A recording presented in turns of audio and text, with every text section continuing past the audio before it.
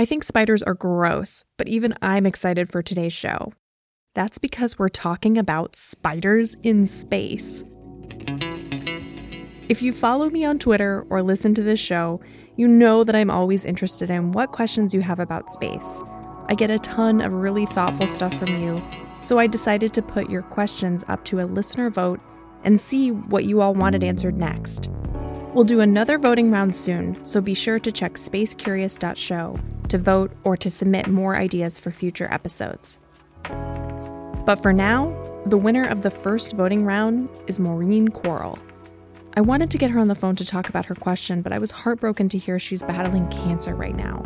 All of us at WKMG are rooting for Maureen and her recovery and sending our best regards to her and her entire family. But Maureen did want to offer her daughter to come on the show to represent her in today's episode. I'm Emily Speck. This is Space Curious. So I'm Roxanne Mazzullo from Kissimmee, Florida, and I'm Maureen's daughter.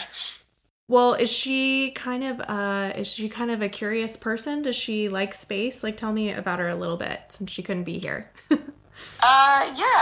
She's very curious about life in other planets and aliens and all that stuff. Yeah. Which I'm like the opposite, but no, she's just curious about the unknown, Cool. What's out there. Yeah. Well, go ahead and I guess tell me what you think your mom's question was, and that way we'll have it. Years ago, a spider was sent to space to see if it could spin a web in zero gravity. Okay, so where can we find out the results of experiments? We're going to take a meandering path to get to the spider. And to help us answer Roxanne and Maureen's question, meet Jamie Carrera. He's the Chief Creative Officer for Supercluster.com.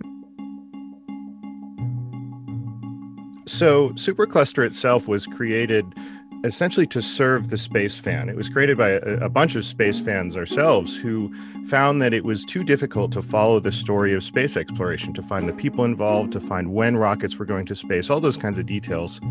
We often compare ourselves to ESPN, like we're the ESPN for space. And in the same way that you might want to go on there, let's say you're a baseball fan, you want to look up the stats of that pitcher, or you want to see how many three-pointers your favorite NBA star got to provide context for a story, we want to create that same kind of presence for space travelers, for astronauts, for researchers in the long term.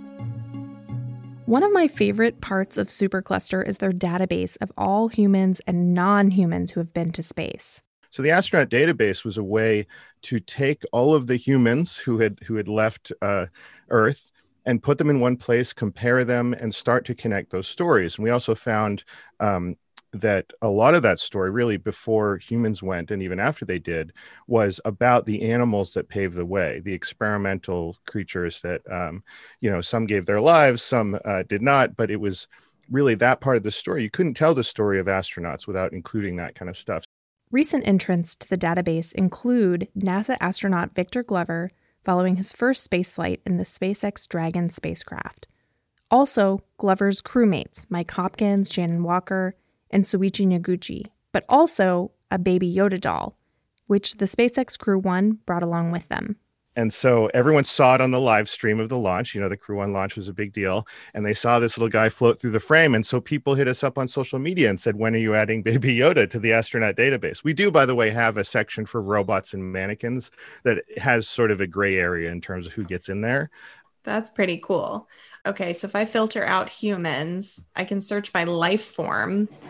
And it's got a list. So it's got you got humans, fungus, insects, dogs, cats, micro creatures, primates, reptiles, amphibians, robots, mannequins, like you mentioned, rodents, fish, and shells. The categories are a little bit editorial in the sense that we had to group them. They are not, I fully surrender to my biology friends in this world. They are not categories that follow any particular biological distinction. We tried to generally in the sense that dogs, cats, and bats are all mammals, but You'll notice that, so are humans. Through Supercluster's database, I learned that 40 dogs have been to space. Yeah, well, I mean, the beginning of it all, of course, was to try and create the road for human space flight. So we jumped immediately to, I think the first living things ever in space were some fruit flies in some capsule, but we jumped immediately to dogs and primates because we wanted to get close to, a higher order mammals to try and figure out, like, okay, can we send a person up there? There absolutely is no Gagarin or Shepard or Armstrong or Glenn or Tereshkova or whoever we want to talk about as the humans who paved the way for us in space. It never would have happened without the monkeys and apes and dogs in particular, in addition to all the other kind of animals that went up. Only one cat has ever achieved spaceflight. It was a cat named Félicette. It was trained by the French. They flew it to space, and no other cat has returned. So you can make your own conclusions about how easy it is to train a cat compared to a dog, but no one in history has tried to do that again. Or maybe the cat came back and just as a representative of all felines said, we're just going to opt out of this one. I don't know. Oh, yeah, too much stress. No one really asked the cat, right. Too high risk.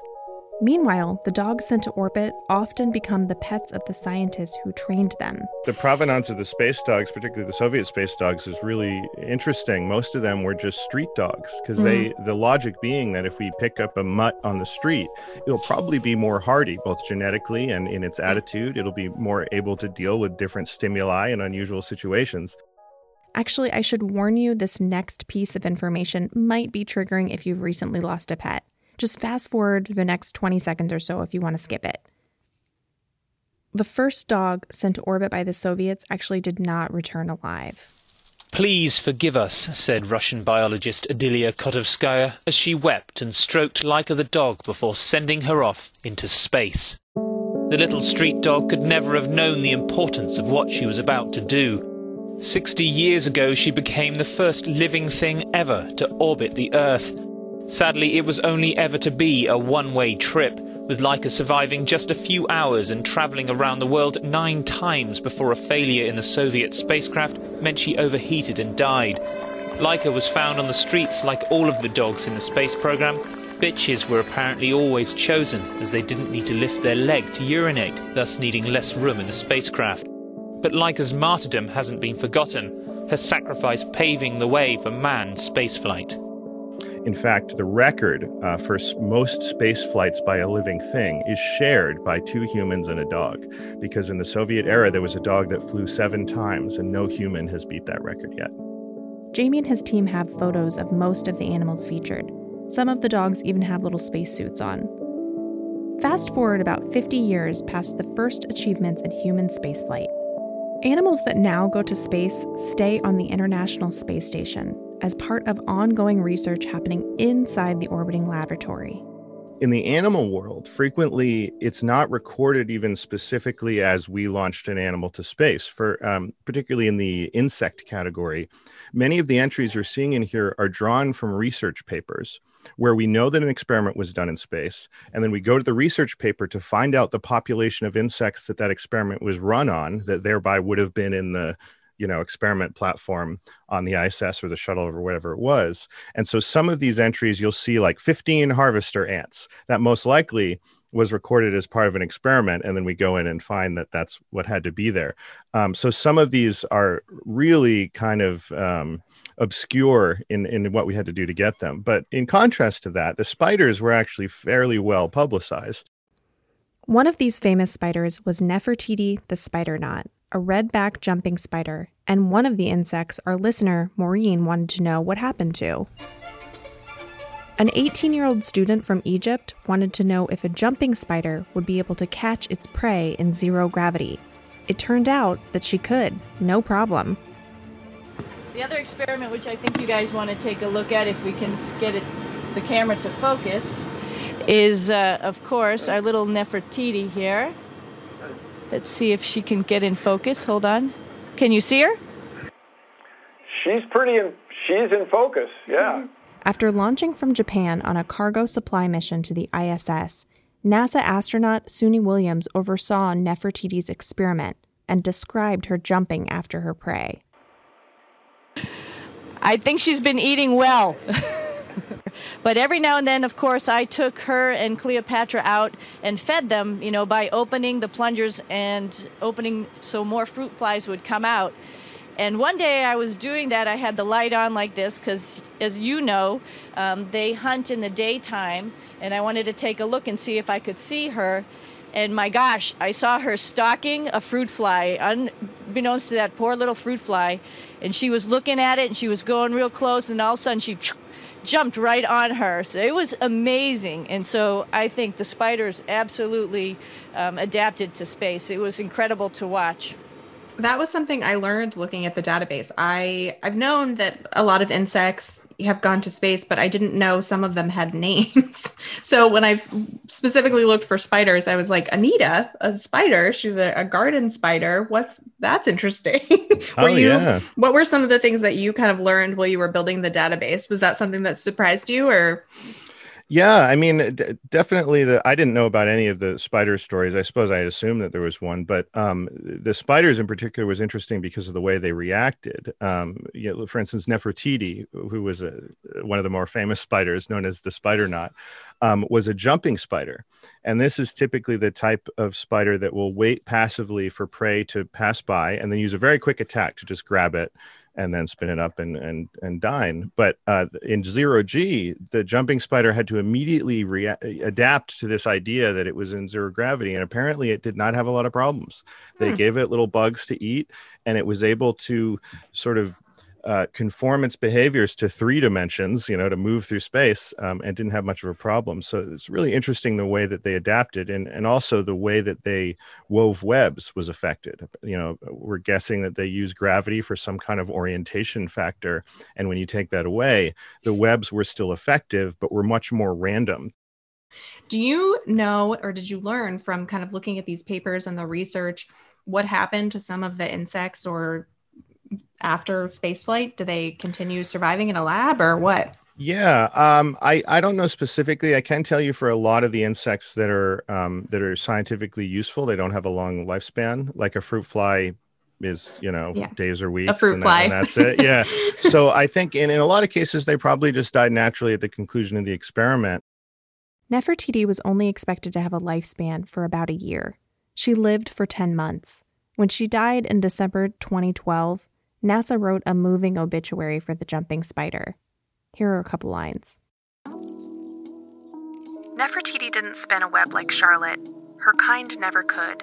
But the redback jumping spider earned a classy nickname, Spider Knot, as well as a bunk at the popular insect zoo of the National Museum of History of Washington for her out-of-this-world exploits. Her move to the nation's capital in late November followed a 100-day mission aboard the International Space Station. There, Nefertiti demonstrated that, like humans, her 8-legged species can adapt to the microgravity of space, and then transition back to life on Earth. Our gal Nefertiti is far from the only arachnid to visit the space station, and definitely not the last insect or mammal to achieve spaceflight. In fact, the first organism to ever reproduce in space was a cockroach. They had cockroaches giving birth in space, to see if it could, because obviously gestation is a huge question.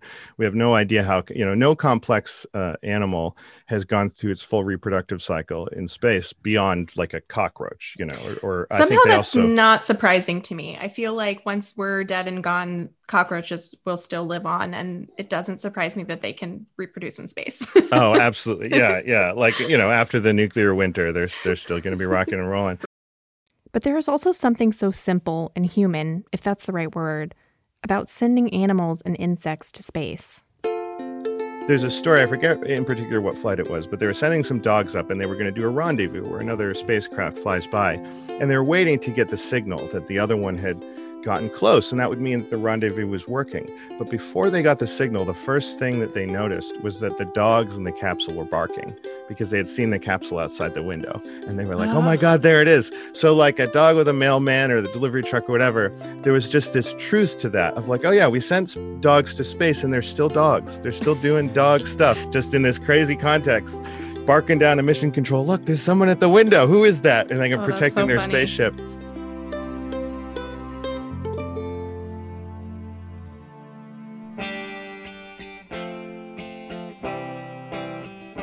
I've posted a link to the Supercluster database on our website, spacecurious.show. Knock yourself out like I did learning about all the humans and creatures who've been to space. If you've got a question or a story idea, feel free to reach out to me on Twitter at emspec, or submit your idea on the homepage at spacecurious.show. This episode was produced and edited by Zach Rosen and myself. Thank you to Jamie Carrera with Supercluster for helping us break down this fascinating topic. And a special thank you to Maureen Coral, who inspired this episode with her curiosity about the little creatures and experiments. Until next time, stay curious.